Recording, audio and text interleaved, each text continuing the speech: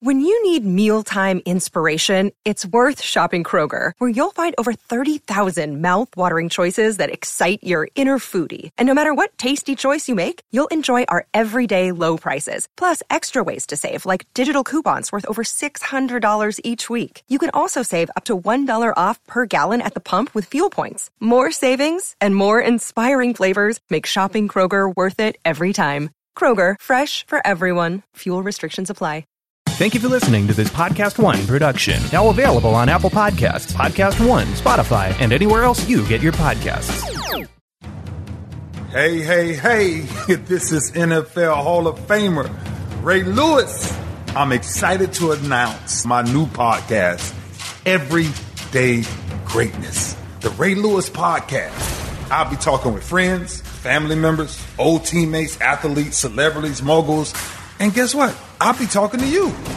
Listen, this is all in the search for everyday greatness. So I'm asking you to come along with me on this ride. Download new episodes of Everyday Greatness, the Ray Lewis Podcast, on Spotify, Apple Podcasts, and on PodcastOne.com. It's not what you have, it's what's inside of you that actually inspires greatness.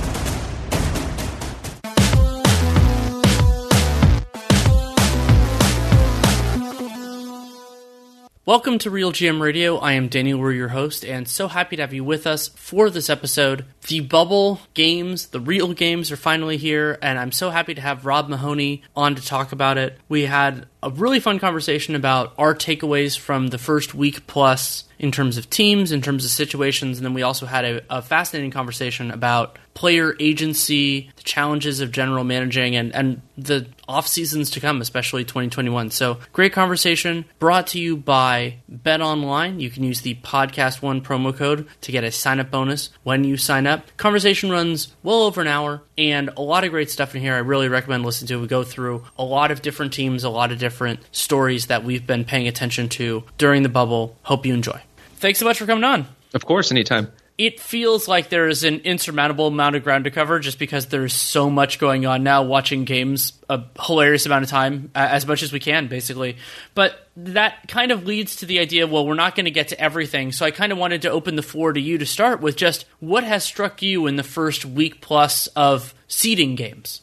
Well, I thought, since you're just coming off of doing the Jazz Spurs broadcast, we could do like a good tight 45 minutes on Mahoney just right off the top. Just get right into brass tacks. Yeah, I mean, that was to let people in on a little bit of background there.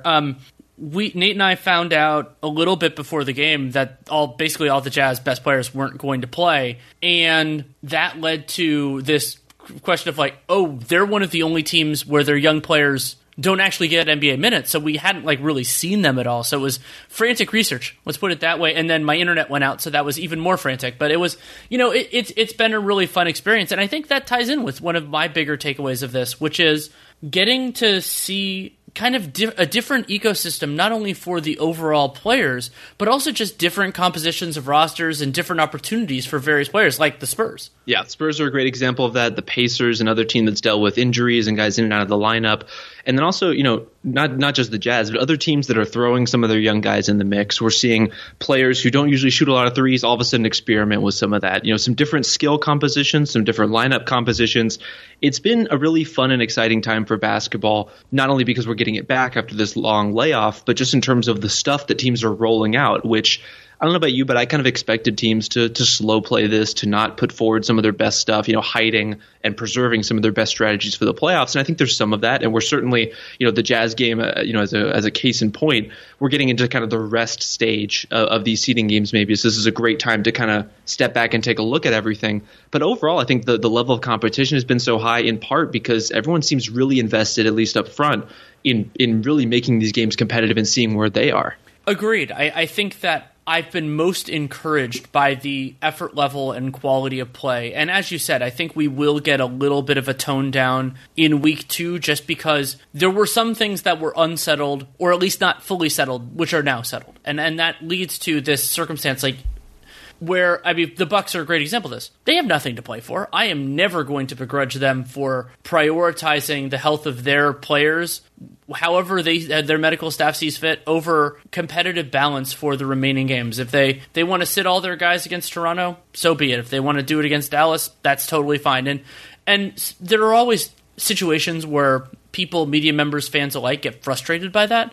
But let's use the Bucks. They have no obligation to anybody but themselves. And if Team X misses the playoffs, quote unquote, because of that, well, they could have won any of their other games too. And that's just the way it works out sometimes. And the opportunities presented to some of these teams, I think that's where you're getting. I mean, the Pacers, TJ Warren, just getting to kind of fill a different spot in the offense. The Pacers going from being an overstuffed frontcourt rotation to being able to play Warren at the 4 pretty regularly has fundamentally made them a different team. Now, there are times that might make them less competitive against certain opponents, but it has also given some of their guys more opportunity to shine. Yeah, and especially with an offense like that where, Domas Sabonis was just such a hub for them. Regardless of whether he was taking shots or not, just the touches, the oxygen in that offense, which I think was healthy for them in a lot of ways. And, as you're alluding to, against some opponents, maybe even more necessary to have that extra layer of complexity.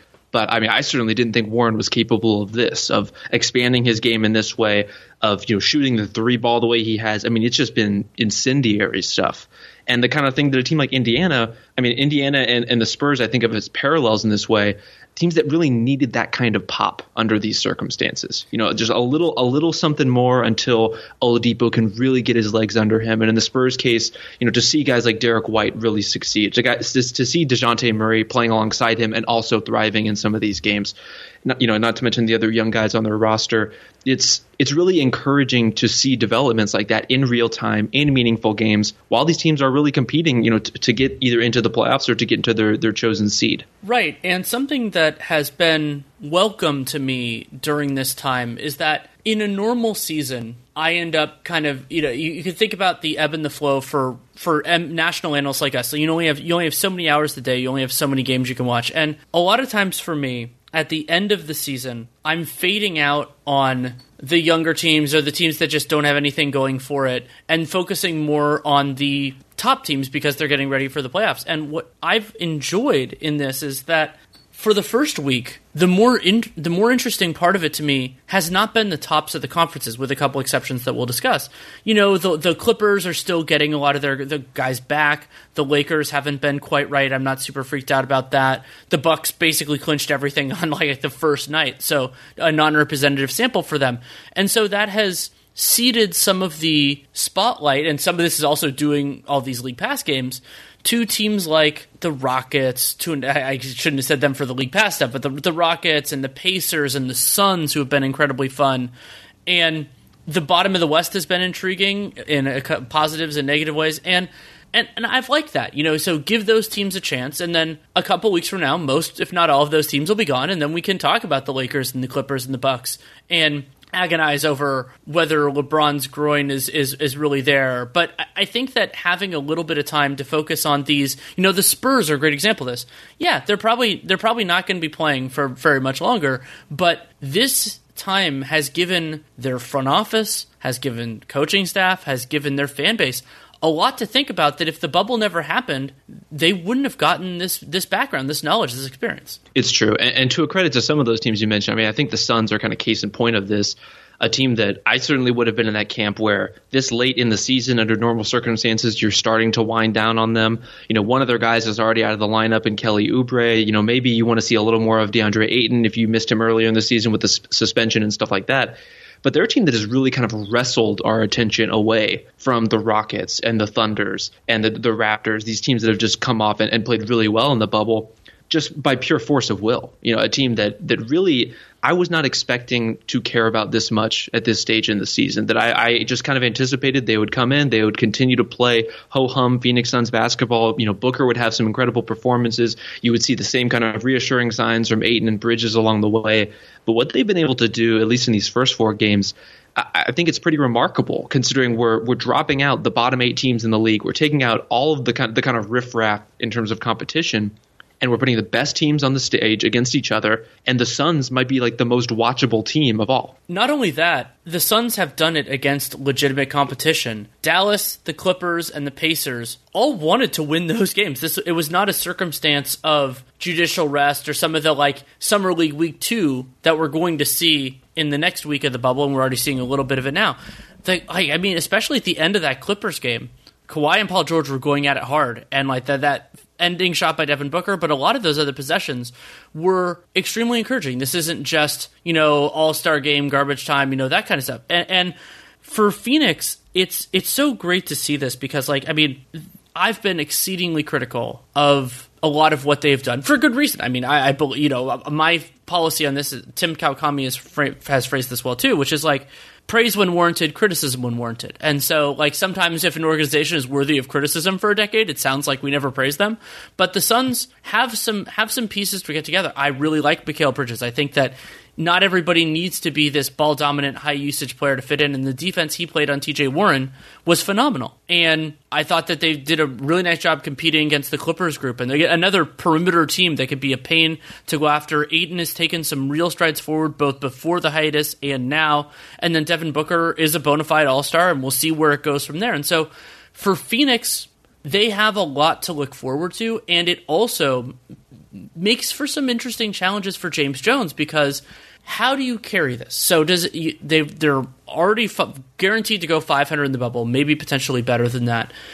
Does that necessarily mean they're a 45-win team next year? No, not necessarily. And remember, they have this unusual circumstance where they could use cap space, they could go aggressively, or maybe they slow play this a little bit, see what they can do, see if they can find some value on the market, but don't go crazy. I mean, I hope that that's the way they would go, just because you want franchises to show that level of discipline. I think it's very challenging, especially for teams that are like the Suns are now, like the Pistons have been at different stages where you're looking at year after year of being in the lottery, and especially in a smaller market where you want to show some returns. And now coming out of a pandemic where you're also losing revenue from these, the typical revenue streams of the NBA, it's a very hard time for teams to show patience. And even as we're seeing in some of the reports about teams like the Bulls, for example, and their situation with Jim Boylan, to pursue the avenues that they might want to pursue under normal circumstances.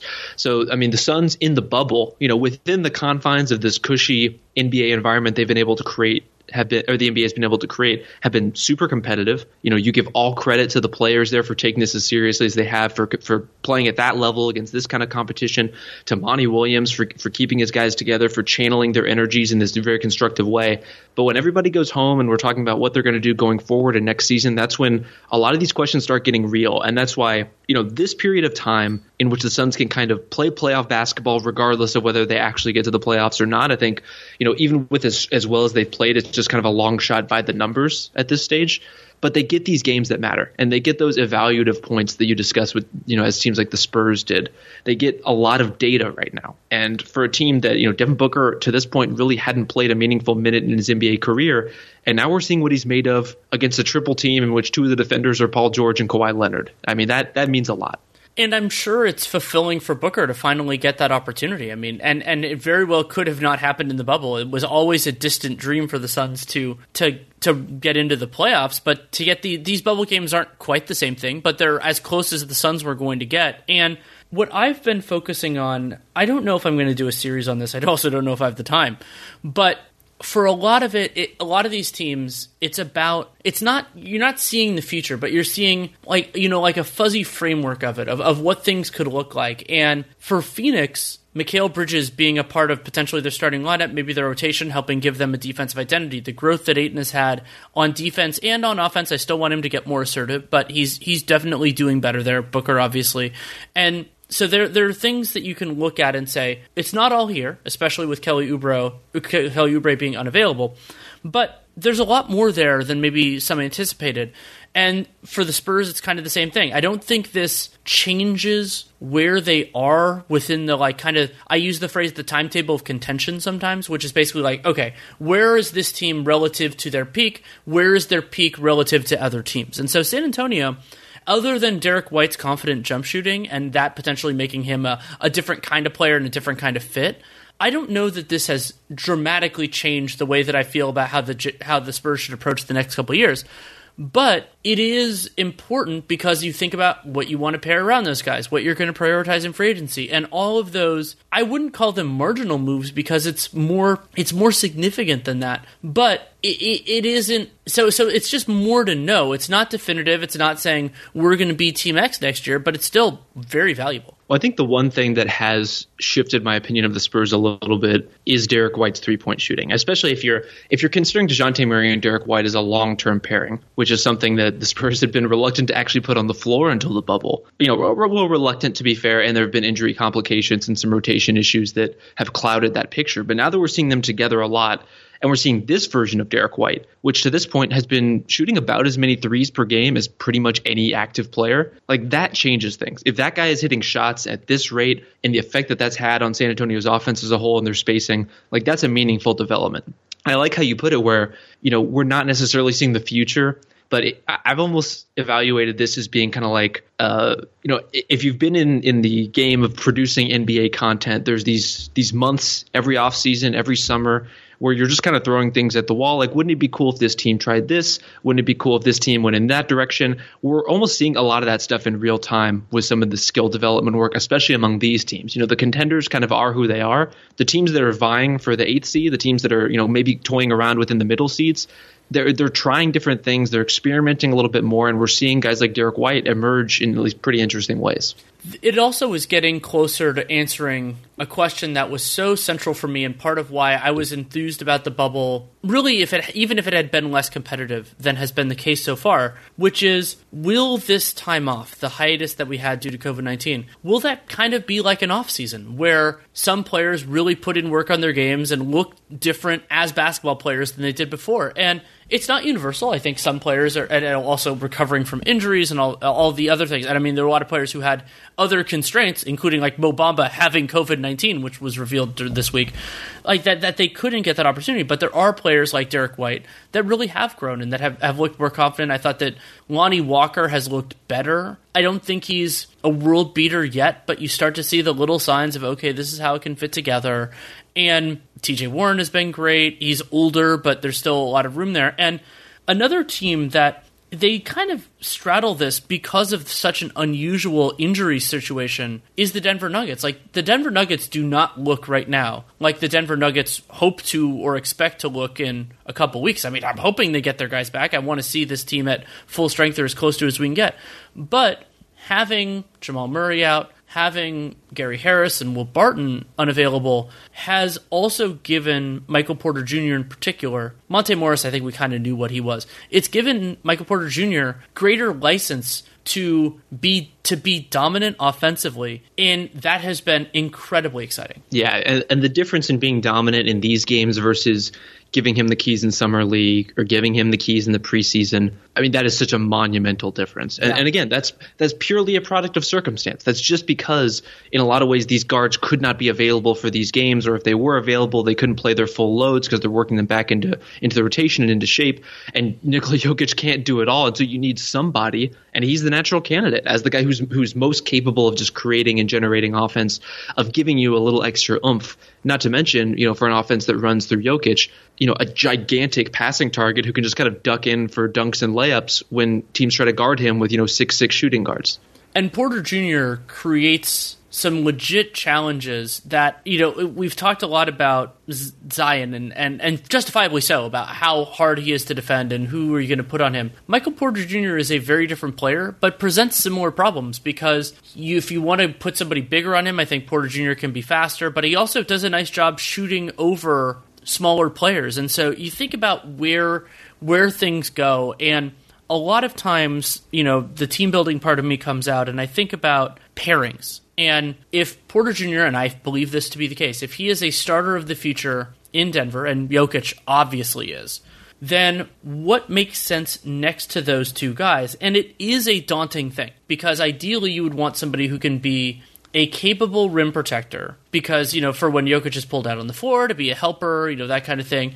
Ideally, they would also space it because they could do that. But also, ideally, you would want somebody who is a capable perimeter defender, because if he's not, then who is going to be guarding those great players? And so I think that Tim Connolly and their front office, they have a much better problem than they had before, because if Michael Porter Jr. wasn't this guy, Denver would have settled in as a strong regular season team that would have required a lot more improvement to become really viable as a championship contender. And Porter, he shakes it up a little bit in a way that is good for them, because that opportunity having a small chance of being something great is better than having a smaller chance of being something great.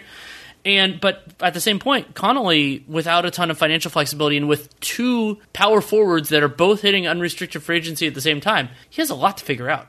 He does. And for playoff teams that are in Denver's position, so often you need these almost kinds of acts of God in a way to let a guy really break through. There's a certain level of inertia that comes with being a team who's won as many games as they have, who they already have their established superstar. They're trying to, get Gary Harris, back into the lineup and healthy eventually, try to get his shot back on track after he's, been so iffy in that regard this season. They're still trying to, spur Jamal Murray along. They're trying to make sure Will Barton gets enough touches. There's a lot of irons in the fire for them. The idea of this, and Michael Malone really not playing Michael Porter Jr. significant or consistent minutes or a consistent role through large stretches of the season, it just was not a priority for them at this stage. But you force their hand a little bit, and all of a sudden he's putting up insane stat lines. As you said, he's a problem for defenses in terms of just his size, what he's able to create, who you have to guard him with. He's also, a different kind of problem in terms of his social media presence and his opinions on Pizzagate, but we don't really have to talk about that. Oh, Lord. It's, this is where you want to be for a team in Denver's position, where there's a little bit of house money involved. You already know how good you can be with the core you had, and now all of a sudden you have this really dynamic piece that not only is new to you, but is new to everybody. There's kind of an ace in the hole, an ace up their sleeve that they can throw out there. Teams don't really know how to scout or how to counter this player who they really haven't encountered much in the regular season. Right, and also it gives them an opportunity to try Porter Jr. in a couple of different settings. So right now, he can be a higher usage player, can have the ball in his hands a lot because they need it desperately. And then hopefully Denver will have the opportunity to phase back some of these other players in, and then we get to see where Michael Porter fits in the pecking order. And also it gives the front office a little bit more information about maybe Michael Porter Jr. is good enough that you use him as a part of the plan. And so Nate and I did this series over the hiatus that I called the Battle Plan series. And the core of it for me was this idea of, I shouldn't have used that word because that's what I'm using now, cores, and the inflection points for a franchise. So teams define it very differently, but oftentimes you can see how this colors their decisions. So in Minnesota, let's say, the team that's in the Delete Eight and thus not in the bubble, if they see that franchise moving forward as a Karl Anthony Towns team, that means something different from personnel, from the mid-level exception, trades, and everything else, than if it is a Towns and D'Angelo Russell team. And so what Michael Porter Jr. can do during August, and potentially maybe during September if they make it far enough, is become a part of the equation, become a bigger part of it. And then it's like, okay, if we're getting this from Michael Porter Jr., maybe we think about the guard rotation differently. Maybe we try to do something different at small forward. Like, Will Barton is an interesting player, but I also don't think he is so good to be indispensable in the starting five. He could then slide into a role that he is very familiar with as long as he's under contract, or maybe you trade him. He could do any number of things. And if this had never happened, if we had just, if we had just gone straight to season, or honestly, if COVID had never happened and Porter was really blossoming, but I think this is giving him a different opportunity than he would have had, let's say, if the season had just gone through normally. Yeah, I love that framing, just in terms of thinking about what the team is going to be, the pieces that they're going to move around those two guys, whether on and off the roster or in and out of lineups. That's a really constructive way to kind of keep things moving forward, to keep a propulsive momentum for a franchise that needed that kind of push. And I think with Porter in particular, in terms of thinking about him as a potential kind of core piece or building block or however you want to frame it, maybe deserves even more benefit of the doubt just in terms of the type of player he is. I know there's a lot of injury concern long term with him. But, with guys who are his size who could potentially live on the wing, you could go back and forth on what position you want to play him. But if he's a small forward and he's that size, I mean, that is very close to an unguardable player, just in terms of skill set, in terms of the challenges he presents, as a matchup. that's what you're getting into with Kawhi and with LeBron and these other these Kevin Durant types, these superstars in the league for whom there is so little counter. And, the odds of Michael Porter Jr. hitting that level, the top 3 player in the league level is still relatively small. I mean, that's a really hard hurdle for any player, even really elite prospects. But just the idea that he could potentially somehow, even by, a small percentage of the time, if we play out all the probabilities of how this could go from here, end up in like elite company as a gigantic small forward, that's the kind of exciting prospect that can really revolutionize a team. Absolutely. And Denver faces a kind of a different opportunity. They don't have a ton of cap flexibility, but they also do have good players that are under contract. And so maybe they can retool this around the Porter-Jokic combination if that's what they want to do. And if they want to just play out the string for another season or so, they absolutely can. I mean, they're a very good team, and their best players are young enough where there is some experimentation time. And something you were talking about in terms of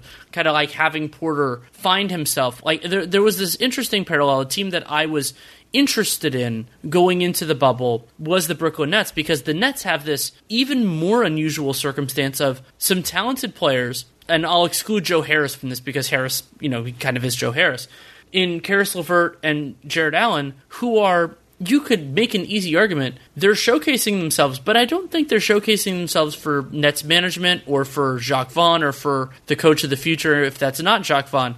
They're arguably showcasing themselves for other teams, because Karis LeVert has his money, but I don't think of him as a particularly great fit alongside KD and Kyrie, though maybe he's auditioning for that too.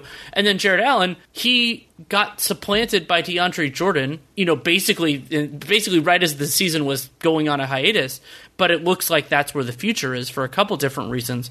And so the way I've been thinking about it for those two guys is they're using the bubble to audition, but not in the way of those Jazz guys we talked about at the outset of this podcast, in the way of, hey, we're established players, trade for us so that we can make your team better and we don't have to be stuck here behind players who don't make sense with us. And auditioning in a way, I think, that really kind of benefits everybody involved. The Nets may have to move in a direction away from those guys. Those players, as you mentioned, especially once everybody comes back, hopefully healthy next season, may not have the opportunities that they want, whether it's the touches, whether it's the starting job, whatever it may be.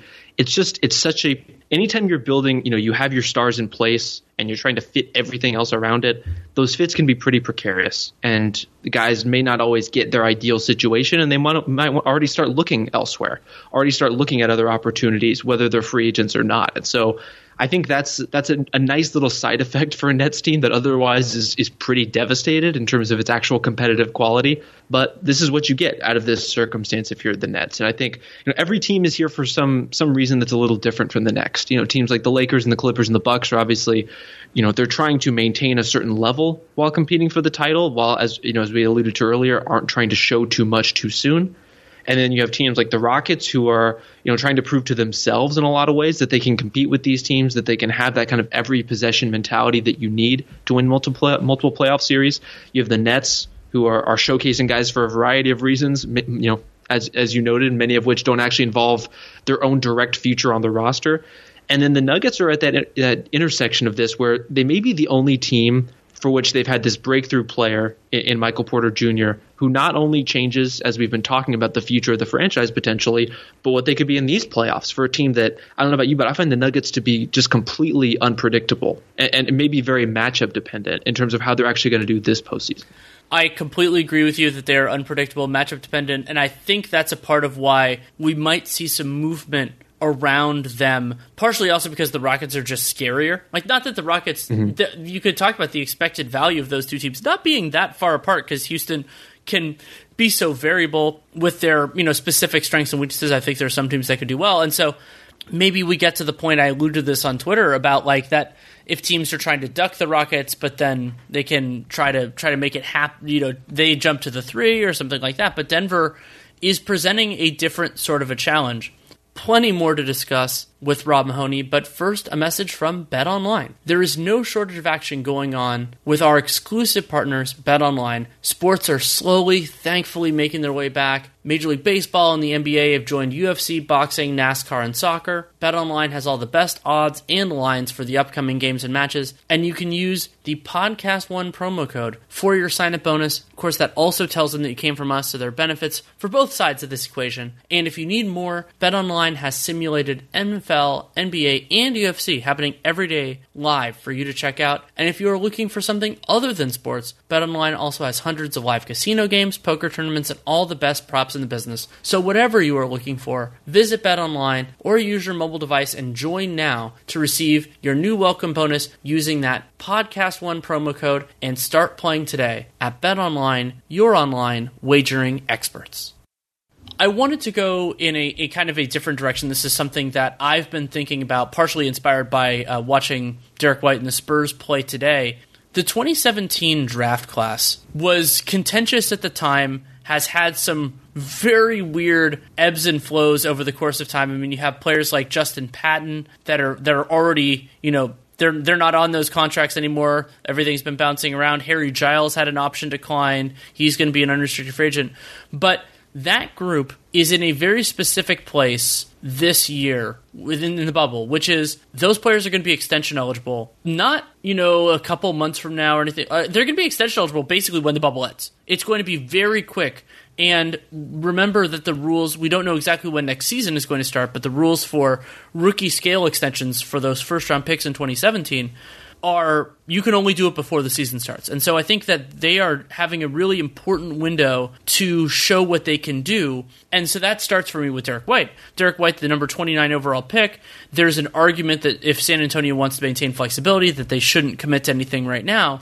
But he's certainly changed their thought process over the last week. Well, another guy who fits that category for me is OG Anunoby. Yes. Who, oh my God, has just been a revelation in the bubble. A guy who over the course of the year I've really gotten higher and higher on in terms of his perimeter defense, just is completely smothering in that way. But now all of a sudden is guarding centers. I guess it's not all of a sudden. The Raptors have tried all kinds of stuff throughout the year. And with him, in particular, him and Pascal Siakam are so interchangeable in a lot of ways. And when in doubt, you can just throw Marc Gasol on somebody, throw Kyle Lowry on somebody. The Raptors' capacity to just fuck things up is incredible. For their opponents. But Anunoby in particular, just what he's been able to do offensively, I've never seen this side of him before. Just a guy who's making decisions in such a crisp way, who's being aggressive, who's, there's this step in the evolution of a wing player where, a guy's first few years in the league, they take these meandering routes to the basket. They just either can't get through guys, their handle isn't tight enough, whatever it is.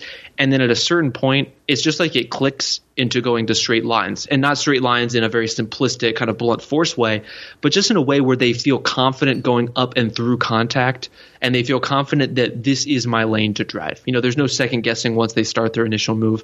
And Anunoby's really getting to that place where he can make these strong, confident moves in half-court offense that's kind of what the Raptors need. I think in transition, they're a wonderful team. Their defense may be the best in the league, but they need a little bit more sophistication in terms of what they run half-court, not because the system is bad or anything or the concepts are bad, but just because they're such a ball movement-oriented team versus a one-on-one creation team that when the ball does swing to the right guy, that guy has to be able to make the right move in exactly the limited window he's presented. And Anunoby is doing that very thing right now.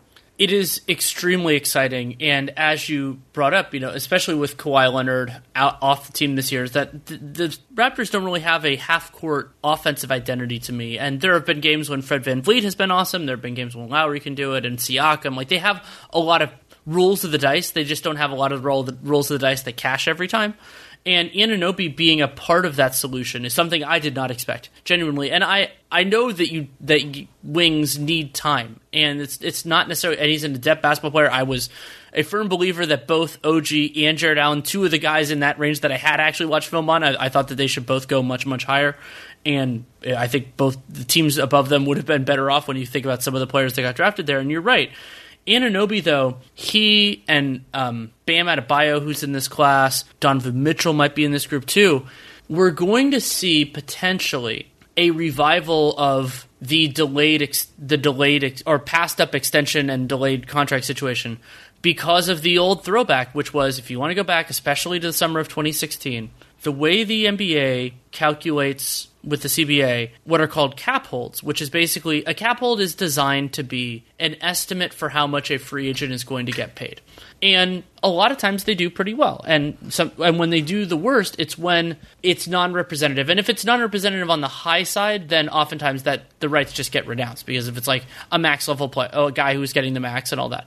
But for rookie scale contracts, it's built on draft position. And so Kawhi Leonard is probably the most prominent example of this. It also happened with Andre Drummond, where those players had low cap holds because they outperformed their draft position. And those teams happened to have cap space in the year that those players were going to be restricted free agents. So what those teams did was they said, hey, we don't know how formalized this was. You can get into all this sort of stuff. We'll take care of you. We have match rights anyway. It's not like those players could go anywhere unilaterally. But the team was better off not agreeing to a contract. And so Donovan Mitchell, it could potentially be the case because the Jazz might be super flexible that year. OG Anunoby, we don't know where the Raptors want to go. I mean, that is really the elephant in the room here in terms of destinations. But also, bam, I mean, Miami is we know what they want to do because Pat Riley has been hilariously open about this, that they're going to be aggressive in the summer of 2021. So the players, if that ends up happening with one or more of those guys, and I think it will, that does shift sentiments. You know, like in the Kawhi case, there was a little bit of reporting years later that it created some distance. While it was justifiable and the Spurs made the right decision, that was what opened the door for LaMarcus Aldridge.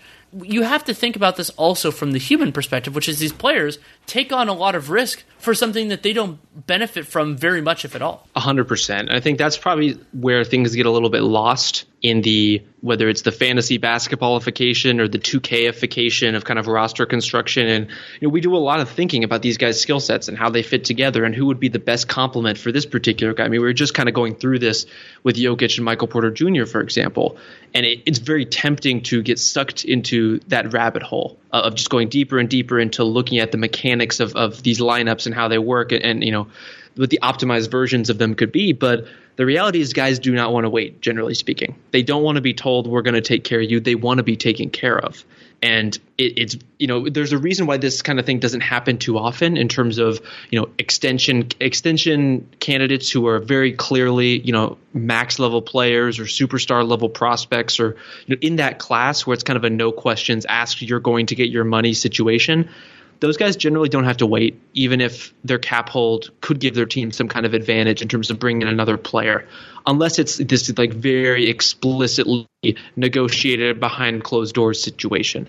And it's just one of the big gulfs between this is what the team's cap sheet looks like, and this is the maximum window of cap room they could potentially have.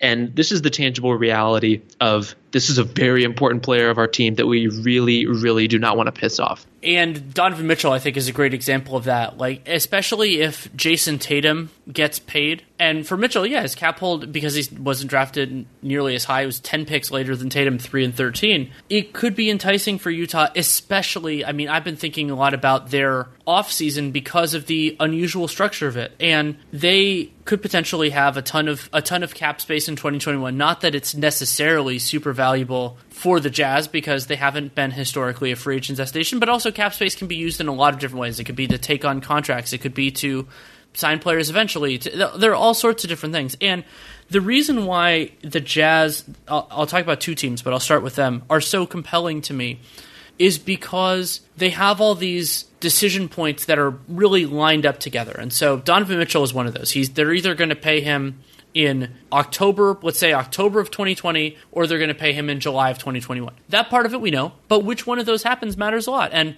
no team, incidentally, understands that better than Dennis Lindsey and the Jazz because Gordon Hayward's restricted free agency has to loom over their heads because they basically told Gordon Hayward, go out and get an offer, and instead of giving him a 4-year deal or a 5-year deal or a 4+1, he got a 3+1 with that player option, opts out and goes to the Celtics. Jazz are left holding the bag. It ended up, yes, you could say it worked out for them better than we could have anticipated. They got Donovan Mitchell. But remember, they'd already drafted Donovan Mitchell when Gordon Hayward left. They could have had both of them. Like it wasn't necessarily any sort of problem there. And they had moved up for that pick. And so for Utah, so they had that inflection point. But now, Rudy Gobert is extension eligible this offseason. We know he will be eligible for the Supermax. Now, giving him the full 35% is ludicrous. They shouldn't do it. I don't expect it will even be on the table. But remember, we get back to the human side. If they offer Gobert, let's say they offer him something on the traditional extension rules, which is a much more modest return or a shorter number of years, which you can't do with the Supermax. I wrote about that for The Athletic. Then that's a challenge. But then also remember Mike Conley. Mike Conley has an early termination option. We expect him to play on that for next year. Theoretically, they could agree to an extension with him. So they could clear the decks, they could keep everything together or something in between, and I have no idea what they're going to pick. God, I can't even imagine the synchronicity if Donovan Mitchell ends up getting a similar kind of offer from the Jazz and leaves on a pretty similar timeline to what Hayward did. That would, even for a franchise that's as impeccably run as the Jazz in a lot of ways, I think they scout and develop players very effectively. But I really hope things don't go that way. And yet, here's a big thing that I think a couple of teams need to be scared of, and I think Donovan Mitchell is a better example of this than Brandon Ingram, who will be restricted this summer as opposed to next, which is the question of a 3+1 versus a 5. Okay, so let's say it's a pure 5-year deal. There are some players who would prefer the 5-year deal. It's a ton of security. It is life-changing money. It is being a part of a team's plans for a half decade. And even if you're not a part of their plans, you're still getting paid. But then there's the group, and Tatum is another potential player here, where, yeah, sure, the 3+1 means that you're going, especially if that means it's coming through an offer sheet from another team.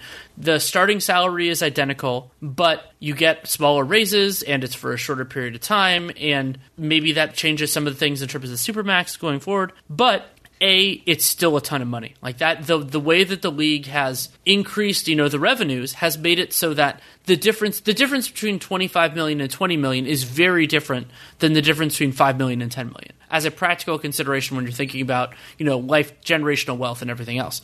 So does Jason, we've seen the move towards agency. And what I mean by that is players exerting control over their future.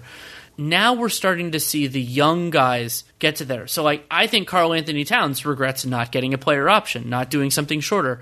Does that affect Jason Tatum? Does that affect Bam? Does that affect any of these players where getting to be a free agent a year or two earlier gives them so much more control over their future? I mean, that may be where franchise credibility comes into play.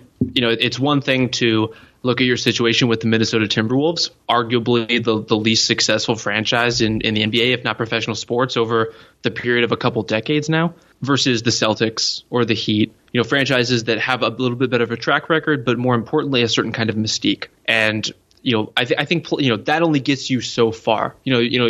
Boston hasn't been an incredible free agent destination per se, but they've been able to attract and retain a certain kind of talent. They've been able to, certainly refresh faster than most rosters have, from kind of era to era to era here over the last run. And in the Heat's case in Bam Adebayo, that's where Pat Riley's putting his rings on the table. We've already seen some initial reports about how the Heat are positioning themselves for 2021 as they should. It's going to be an important summer across the league in terms of Giannis Antetokounmpo's free agency, among other things. They should want to be in that running, but you don't want to be in the running necessarily at the expense of someone like Bam, and you want to be very careful about how you negotiate and massage those things because, as we've seen and we've been talking about with situations like Hayward, they can get very sour very fast. But what I really enjoy about this shift in mentality, and we'll see if it affects the extension negotiations this year, is that it puts more onus on teams to be competitive. And I did a collaborative thing with Eric Nem, who primarily focuses on the Bucks, during the hiatus about Giannis. And so I basically, through a conversation with him, and this is how it became a piece, basically said Giannis shouldn't sign the Supermax, not because the Bucks are terrible, but because no team is worth giving up that kind of control and risk mitigation, because Giannis is unbelievable. And yes, Jason Tatum, Donovan Mitchell aren't Giannis. Like, they're not likely two-time MVPs already at this point in their career. But the Celtics are a well-run organization. The Jazz have been a consistently well-run organization.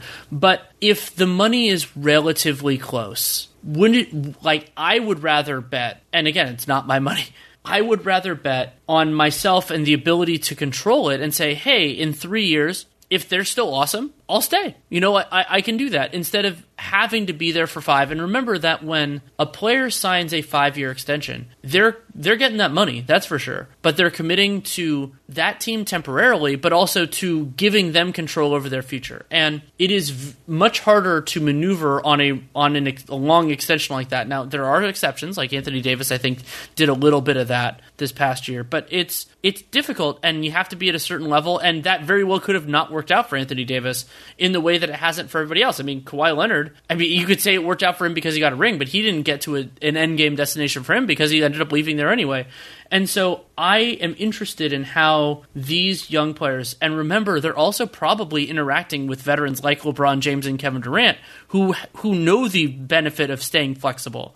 And will we start to see a fundamental change in the way these negotiations go? It'd be really interesting if things took that turn. I mean, I know in talking to fans and talking to other media members and talking to some people with teams, you hear a lot about, why doesn't this player value X? Whether it's organizational stability, whether it's what their general manager was able to do at the trade deadline, whether it's, the coach that consistently, coaches their team to 5 wins over what you would expect. I mean, the easy answer is that everybody values something different. But moreover, I think if you're a player, you have to know, and your agent is undoubtedly telling you, that you can't be loyal to structures that aren't loyal to you. And however you may feel about whatever competitive advantages this franchise has that's trying to sign you, they could trade you in 6 months, and you're not going to reap any of those advantages anymore. So that's why I can never blame guys for betting on themselves, for going, really banking on that kind of agency. Because as you mentioned, once you hit there's a certain threshold of life-changing money. There's a certain threshold where you're really setting yourself and future generations of your family up to be successful for a very long time. Once you're kind of meeting that criteria, then you have a lot of wiggle room in terms of how you want to navigate your career. There's ways in which you could completely max out the money side with endorsements, with longer term contracts, or maybe it's shorter term contracts, kind of timing out for certain thresholds where you can then hit the next, maximum criteria bracket. It's, guys are able to navigate those things at their own speed and to their own preferences.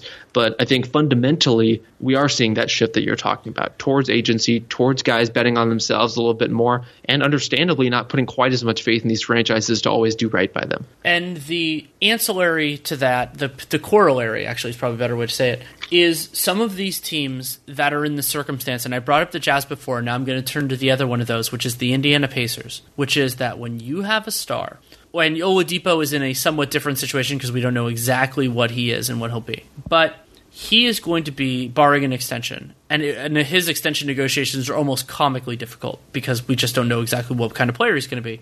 Indiana has a big risk assessment to do, and that is, can we afford to lose him for nothing as an unrestricted free agent? And it's a different situation than the Bucks with Giannis or the Thunder with KD. Also, the KD thing was in a broken extension system. He was never going to sign an extension. But so with Oladipo, Indiana, part of it is information gathering, talking to him, saying, hey, what are you thinking? And neither side is under any obligation to tell the truth, but there is a benefit to both sides of being honest. And so from Indiana's perspective, they've had what I would argue is a successful season, but not a perfect one. They haven't had everybody back. But Kevin Pritchard would love to see this team run it back next year. But is he willing to do so with one of the linchpins of that being an unrestricted free agent who has never chosen to be there? Other than, I guess you could say, when he committed to Indiana University, which is somewhat different. Yeah, I mean, not only are they going to have to kind of go through that process and make those decisions, I mean, they're living it. And you could see it kind of in this weird saga that played out in terms of Oladipo's health and availability for these games. I mean, my operating principles, whenever something kind of strange and inexplicable happens in the NBA and you start looking around trying to piece together or, texting people and calling people and trying to figure out like why would this be happening? And this isn't based on intel from the Pacers specifically, just kind of more generally around weird situations in the NBA, that I tend to look first for sensitivities. Like there's somebody's buttons are being pushed here or being danced around here where a team is being very careful about what they say about a player who's going to be a free agent or a star on their team who's, maybe a little bit sensitive to the way you praise the other star on his team or the coach or who gets credit for what. These are it's a house of cards in which every card has its own ego, and these egos are super inflated by the sport. They've been blown up since the time that these guys were teenagers, and then the coaches and the general managers and everyone on staff, the CFO, everyone in the organization has some degree of ego to reach these levels that they've reached. And then you're trying to make all these pieces fit together in an ever-changing league against other elite competition. I'm not envious of anyone who's trying to put together an NBA franchise. But in situations like Oladipo's, which again, like just personally speaking, as someone who's been watching the Pacers a lot this year, I did a big story on them earlier in the season, just trying to figure out how their franchise worked and how they've been able to be pretty successful for a very long period of time in terms of making the playoffs year after year after year. It struck me as very odd the way that Oladipo situation played out, because there was a lot of power being given to Victor in that case to make his own message in terms of whether he wanted to be available or not, to decide on game days, leading up to game days, out of the scrimmages and into the seeding games, whether he was comfortable being available or not. And looped up in that is all this kind of weird red tape around who is getting paid in the bubble and who is not. And if you have an injury, are you excused but paid? If you don't have an injury but choose to sit out, are you still going to get your salary? So there's all this fascinating stuff going on around Oladipo and the Pacers, and you would be crazy if you didn't think that everyone in that organization is acutely aware of Miami lurking on the sidelines and them as a potential landing spot for Oladipo, and all these other teams that could potentially get into that lottery, because he means a lot to that organization in a lot of ways. I think health aside, they're very invested in him as a player and as a person. They want to see him recuperate and recover and get back to his previous level, but there's a lot to think about. Another important dynamic in the 2021 offseason that I've become more interested in over the last little bit is that there's justifiably a lot of attention paid to the top end of that class, because it's absolutely loaded. I mean, Kawhi, Paul George could be a part of it. You could go throughout the league. Giannis is the headliner. I mean, he's the 2-time MVP, could potentially be 3-time in a row at that juncture, unrestricted free agent. But I think there is a credible argument, if not the definitive one, for all of those players to go back to their current teams. That group could also theoretically include Anthony Davis if he takes a 1+1, any number of things. And so then what could potentially happen is you have all these teams that are keeping their books clear, and they're different motivations. Some teams will do it on the auspices of being able to get star free agents, but actually doing it to save money, because that's a very real concern right now. And for some teams, it was pre-COVID, obviously the same concern. But what I became interested in was that second tier. So the definitely good players, maybe you could even call them stars, but not best player on a championship team. And that group includes Oladipo if he's healthy. That group includes Drew Holiday. And it's actually a pretty good, talented group. And those are the teams that I think should be really scared, because if there are, let's call it 10 to 15 suitors that struck out on all the top guys and are just like, hey, we'll pay you instead. Yeah, I mean, it's always funny once you get past that initial wave and you see the spending sprees and you see the consolation prizes who are getting just drastically and dramatically overpaid relative to their production or their age or what have you. There's a lot of candidates for that in that class, and some of it includes the guys you mentioned, and some of it includes a guy like Chris Paul comes to mind, who we really don't know what's going to happen to him over this summer. The Thunder are at a pivot point in their franchise. I think there's been talk all season about relocating him for a reason, not coming out of the Thunder per se, but just in the general rumor mill. And what they do with him this offseason, where he could be in another couple years when he hits free agency again.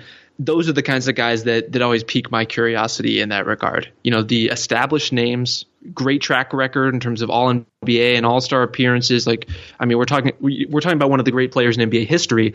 It's very easy to talk your franchise into, okay, we missed out on our guy. Let's go get CP, or let's go get Drew, or let's go get Oladipo, like you were saying. There's a lot of competition in that class among the second or third tier guys to get that next bag. It's really a next bag up mentality. It is a next bag up mentality, but I'm also in that class and a couple other ones fascinated by how players could potentially use agency outside of maximizing finances. Now, Chris Paul, if he's still heavily involved in the Players Association, it would be a little bit different for him to take a significant pay cut. Like, let's say he opts out and just takes a lot less to go somewhere that he would really enjoy. Maybe he plays with LeBron James. Entirely possible.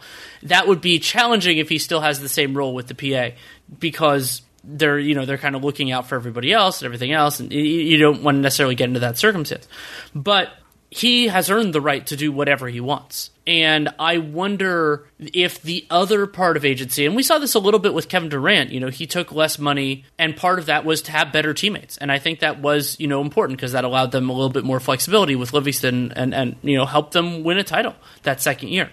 And I think that some players, the bag securing will be very much the case for probably Drew Holiday and Oladipo and a lot of those guys. But then you also get into the older guys, and LeBron could end up being here. I mean, I have this pet theory that LeBron is going to time his free agency with whenever Bronny can be in the draft, and he'll just say, I'm going to sign whoever drafts my kid. And can you imagine, that's allowed? There's nobody can stop him from doing that. That would be maybe the most interesting way of using a player using their power that we've ever seen. Oh, it would be incredible. But I mean, in all this free agent talk, I mean, part of what I keep coming back to is just how little we can anticipate in terms of where these teams are going to be then. I mean, just thinking of how dramatically things have shifted in the last calendar year, take away the actual outside world, but just think about these teams and where they are. And we were talking about the Raptors earlier and OG Anunoby and kind of where their roster is going to move. I mean, you could sell me on any conceivable direction for the Raptors that, at the start of next season, they could look dramatically different, much less in 2. And all of a sudden we're talking about a major market that's really attractive that could have some of these pieces that are on the roster, but maybe some of them move on or are traded away or, used to subsidize some draft picks or whatever it is. The unpredictability of forecasting, even just an extra season out, is so daunting. It really does give you an appreciation for the work that some of these franchises have to do.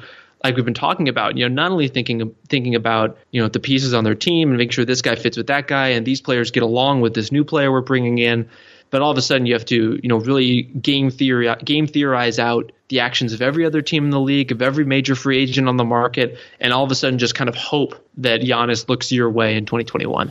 And on top of all of that, there is the most complicated layer is that these are all individual people with individual preferences which may or may not be known. And the relationships, you could go back through various parts of NBA history that relationships have shaped teams being formed, like Bosh and LeBron and Dwayne Wade and how their friendship helped shift NBA history and Durant and Curry and that potentially, that working for a couple of years. And you can't necessarily predict that. Sometimes not everybody knows that. I mean, it can be a real surprise, and even if sometimes there are tea leaves, the tea leaves can go in a different direction. And the idea, I think of Paul Millsap for this. I remember I was talking with Cale Chenard on Real GM Radio, and when he mentioned to me that Paul Millsap had spent a lot of his time growing up in Denver, and I just went, oh, I didn't know that. That's really interesting, and then he ended up going there. And it can be something like that. It can be a connection with a team, a future teammate. It could be, I really like their weather, or I went to a birthday party there and it was super fun. I want to live there. It can be all sorts of different things. And that's also why the lines of communication for pending unrestricted free agents are so important, because let's say Drew Holiday. Drew Holiday, he might not even necessarily know right now what he wants, and he can convey that to the Pelicans, to David Griffin. But if he is thinking, hey, we're a little bit away, I only have, maybe a couple of years left where I'm a really good player, I want the opportunity to be on a championship level team. He's never had that in his career. It's been very star-crossed from that respect. I mean, he was huge in that sweep that they had over the Blazers, but then they got summarily dumped by the Warriors. And if Drew Holiday wants that, and he thinks that it's not New Orleans, and maybe it's a personnel evaluation thing. I mean, we've seen that players can be very bad general managers while they're players. But it can be anything. It could be that that's what he wants, and maybe it ends up perfectly for New Orleans. Maybe it's the same with Giannis. Maybe he's like, hey, I want to win as many championships as I can. I think this is the best place. I think if I went somewhere else, we'd be worse. Sure. If it ends up being something else, then it's something else. And that has to be so infuriating, because it means that there's an element. I mean, you going back to the 2K or the team building, Real GM is another great site for this, is that the best laid plans can sometimes go up in flames, and sometimes terrible plans end up working out. Well, I think the thing that exasperates people who work in that industry, who are really in the business of putting these teams together, is that guys sometimes don't have a feel for what they want. Yeah. And they will express one thing in a moment, often a moment of frustration, or because they saw that a guy who they think they're better than, or their peer across the league got such and such, or was moved in this way or rewarded in that way, and they think they want that thing, and the team will move heaven and earth to get it, to make that possible. They'll, clear the finances. They'll make the trade that the player wanted. And it turns out they didn't actually want that thing that much. And, it's a frustrating business in that way. And it's unforgiving in the sense that your best players could get injured at any time. If you're a general manager or a coach, you could essentially be fired at any time, whether you deserve it or not, or whether it's just kind of your turn to take the blame. And yet you try to put all of these dominoes and you set them up just so in the hopes that they can knock down and lead to a championship, which always requires a lot of luck to get in the first place. And just even the proposition of doing that is subject to the very naturally and understandable changing whims of these human beings. I mean, when we think about what we want out of our own lives, I mean, even if you're the most type A kind of list making person, you set out with your New Year's resolutions every year, your resolution for how you want your year to go could change by March or April. And luckily there aren't, millionaires and billionaires in this giant apparatus, this corporation around you trying to make those things possible in real time only for you to change your mind. It's up to you to kind of go out and make that happen for yourself. But whenever you're kind of catering to these specific wishes for individuals, it's kind of a wonder that anything gets done at all. And it really highlights some of the serendipity that has to happen for something like, say, for example, the Clippers to all of a sudden land Paul George and Kawhi Leonard.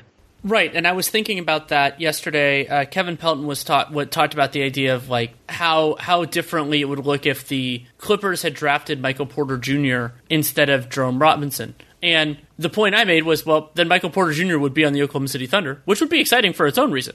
But it can also be those sorts of things. Like, I mean, it can be, or, a player, Harrison Barnes reportedly turned down an extension from the Warriors that would have made the Kevin Durant thing much more difficult. Like, there are all sorts of different elements of this that are in play, and some, I'm sure, get frustrated by that. Me, I get invigorated by it because that's what makes this exciting and different, and why the beauty of sports to me, and this is both on the court and off the court, is that as much as you can never know for sure. And the people who do know for sure don't really tell anybody.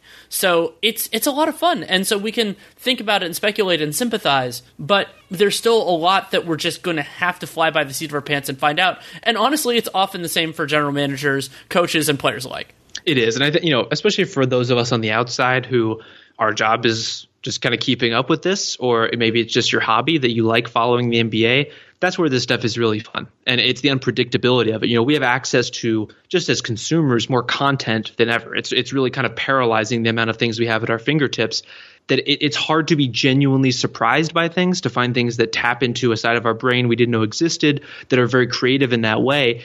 And yet we have this soap opera around the league that is just constantly revolving and changing. The rules in terms of how players are allowed to move around shift from CBA to CBA. The ways in which teams are looking to prioritize their own rosters are constantly evolving.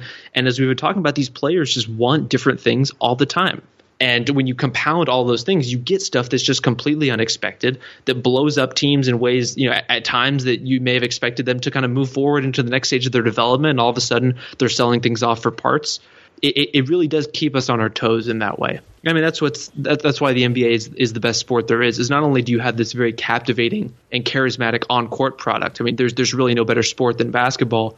But you have the theater that surrounds it, the palace intrigue, where we're trying to understand and get into the brains of all these different people who want very different things from us and from each other. It's at least in reporting this stuff and trying to write stories about those kinds of people, there's always an exercise in empathy involved in that, even if it's trying to empathize with a billionaire who has never been told no in his entire life. It's a great point, and I think what goes on top of it, and it kind of goes without saying, but I think I want to say it as well, is the structure of basketball where star players really matter. Now, there's a difference between how adding LeBron James to your team does something fundamentally different than Mike Trout. And Mike Trout, wonderful baseball player. I don't watch a ton of baseball anymore. I know he's really good. I see him play periodically. But when you add LeBron James or Kawhi Leonard or any number, it changes the way your team plays every second. It's not a player who hits once every 9 times and a ball gets hit to him, let's say, 3 times a game. It's every possession, offensively, defensively, and there are ripple effects throughout the organization, throughout the roster. And and we care about these things because they matter within this context. I'm not going to say they matter in the global world. We're all getting a reminder of what things matter to us and don't. But I think that basketball strikes that balance in a way that I don't think any other sport does, of being catered to stars because it should be. Yeah, I mean, for all the hand-wringing that happened around whether you want to look at the decision, whether you want to look at Kevin Durant's choice to come to Golden State, the power center of the NBA, I think, is pretty well placed in that regard. Yeah. Coaches and general managers, like there are people who have a lot of power within their own teams in terms of the ability to shape rosters and dictate minutes and things like that. But there's really no question, how if you're isolating the most important presence and most important contributions to a team winning or losing, I mean, maybe you could talk about ownership in that category just because they have their fingers on so much, or at least can if they choose to.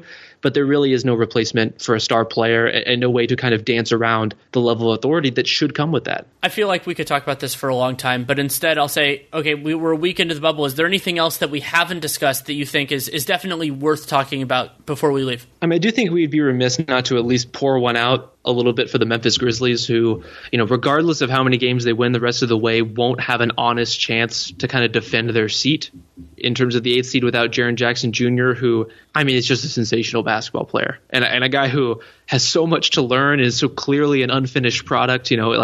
You just want to see him keep his feet on some plays and really plug in offensively at times where he may drift out of focus. But then you see him, running curls like he's Klay Thompson, and you see him, just that shot on Rudy Gay at the end of that tied the San Antonio game was ludicrous, unbelievable. Especially, I mean, when you think about, Rudy Gay has turned into like either a punchline or kind of a forgotten man, depending on who you ask, over the last 5-10 years of basketball, but is a really talented player who's done very well for the Spurs, and most importantly and relevant in this case, is long as hell. I mean, there really aren't that many players in the league today, if Rudy Gay is fully extended, standing right in front of them in the corner on a catch and shoot, are even going to be able to clear him, in any kind of realistic way. And Jaren Jackson's just nailing that shot really casually, like it's no big deal in a game that his team absolutely has to win.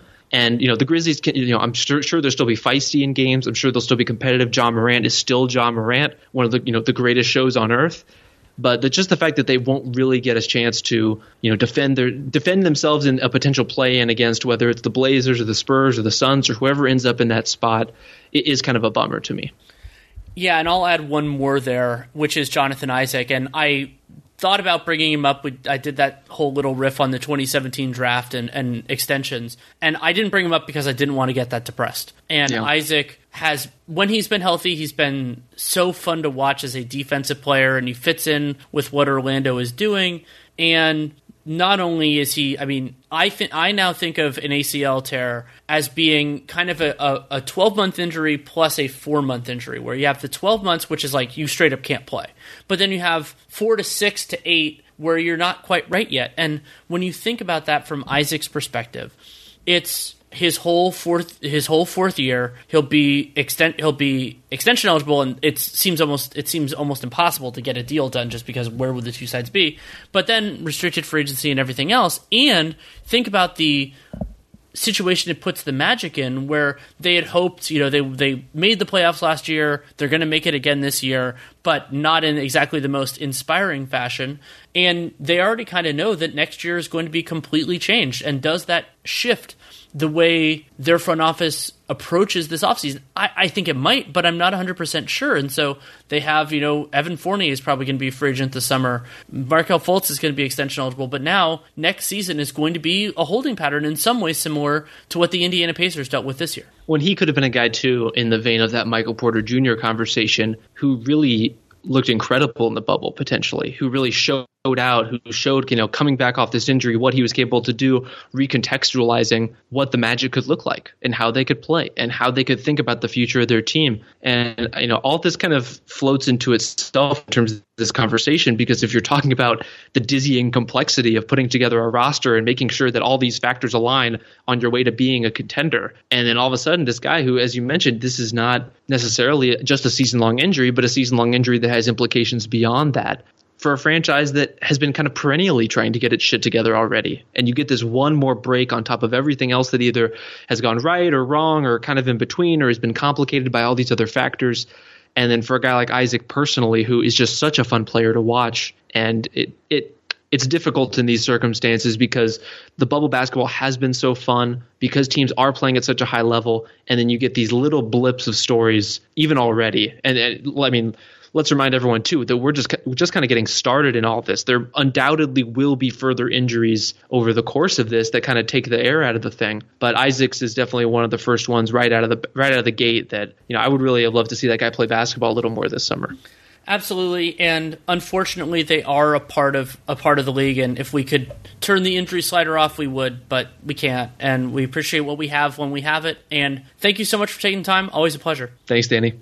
Thanks again to Rob Mahoney for taking the time to come on. You can read his excellent written work at The Ringer, and you can follow him on Twitter at Rob Mahoney, ROBMAHONEY. Love having him on, and we had very little framework for this conversation. I just had a confidence that it would flow and it would go in interesting places, and it absolutely did. And I love having Rob on for that exact reason. And getting into some of the less prominent stories that I think are actually more important from the first week, near and dear to my heart, especially with the League Pass broadcast that Nate and I have been doing. And if you want to support this show, there are a lot of different ways you can do it.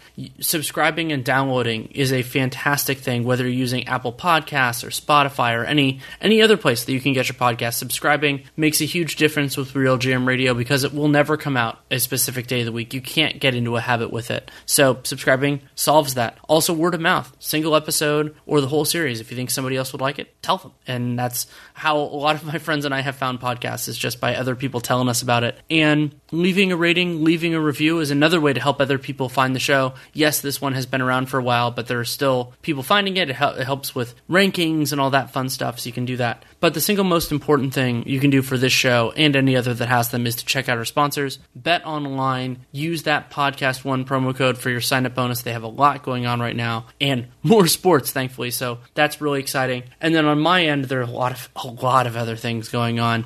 Most prominent in my mind right now is the League Pass broadcast that Nate Duncan and I are doing. We are basically alternate announcers for a League Pass game. It is called the Influencer Stream. Sometimes it's labeled as Alt, and we are doing a bunch of games. We actually have 3 more announced. You can check Nate's Twitter and mine for the upcoming schedule. We have already done, I believe it is 5, and we're going to be doing at least 3 more. It is so much fun to be able to provide commentary for a game that is, you can see on the screen. We've been doing the NBA cast for years now, but we've always had the hurdle of syncing up and everything else, and so this alleviates that, and it has been a lot of fun. There was a challenge today on Friday I had an internet issue, but normally speaking, it has been just an absolute pleasure, and to have people helping produce, and it's been great. And you can use the hashtag NBAcast, even if you're not watching, honestly, and you can ask us questions, and we will answer them on the air during the stoppages. And if it goes well, not only is it my hope that it could lead to opportunities for Nate and I, but I think more importantly, it broadens the amount of potential voices. And I'm so encouraged by this initiative by the NBA, because there are a lot of different types of people within the basketball world that have been able to use the influencer streams and be able to get their voices out there. That can be people who aren't with main established outlets. It can be women. It can be people of color. It can be anything.